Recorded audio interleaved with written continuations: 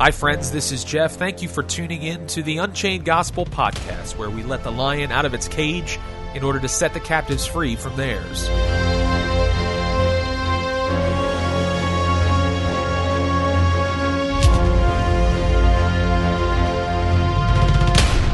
Hey everybody, thanks for tuning in for part 4 of our Ephesians devotional series.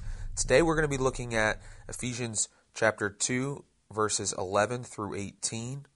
And I just wanted to highlight a couple of verses, beginning in verse 13.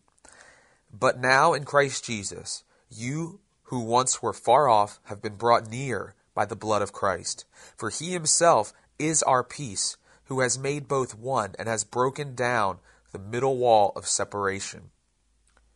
Thanks be to God for Jesus Christ, without whom all mankind would be at odds with God for all eternity. He alone bridges the great chasm of separation caused by our sinful rebellion. Because our sin makes us unholy, we've been separated from a holy God.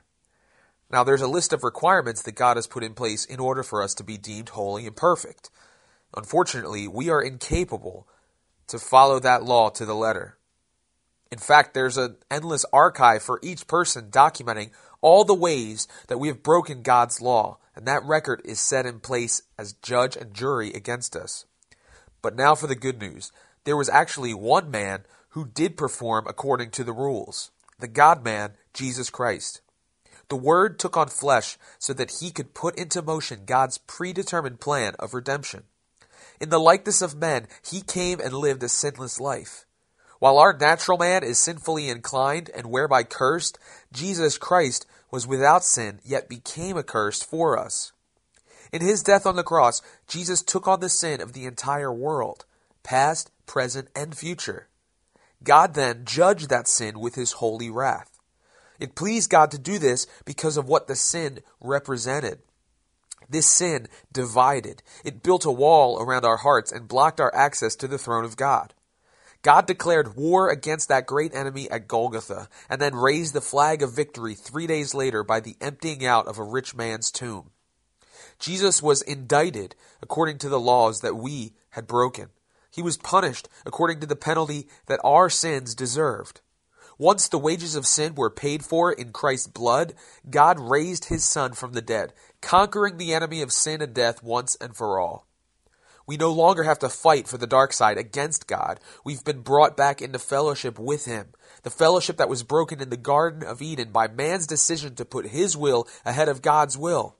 All of this was made possible because God loves us, as is demonstrated in Jesus, who reconciled the fallen world back to himself by being obedient to the point of death according to the will of the Father. Some extra reading for you. Look at 2 Corinthians 5, 18 through 21, and Philippians 2, verses 7 and 8. We were separated from God because we exalted our will ahead of God's will. We are reconciled back to God by Jesus submitting his own will unto the Father's will. Matthew 26:39, John 5:30. Praise the Lord for his amazing love and for the beauty found in his word. Now, you may feel like you are so far from God that he could never accept you. I know that I have felt as if I've outrun the Lord's love at times. According to the Bible, Jesus removed that which separated us from God when he died on the cross. If we put our faith in Jesus Christ, our Prince of Peace, then we have access to the throne of God. It says so in Hebrews 4, verses 15 and 16.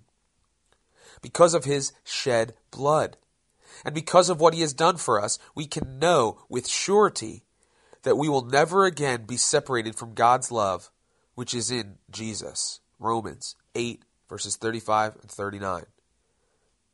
We'll finish with this verse, Ephesians chapter 2, verses 15 and 16 and 18. Having abolished in his flesh the enmity, that is, the law of commandments contained in ordinances, so as to create in himself one new man from the two, thus making peace, and that he might reconcile them both to God in one body through the cross, thereby putting to death the enmity. For through him we both have access by one Spirit to the Father. Thanks a lot for tuning in. Subscribe on iTunes, Stitcher, on any other podcatcher that you use. I'd love to hear from you. You can email me at jeff GEOFF at theunchainedgospel.org. I also encourage you to check out theunchainedgospel.org for more content to uplift, to encourage, and to challenge you. So until next week, let the lion, which is the gospel of Jesus Christ, out of its cage in order to set the captives free from theirs. Godspeed.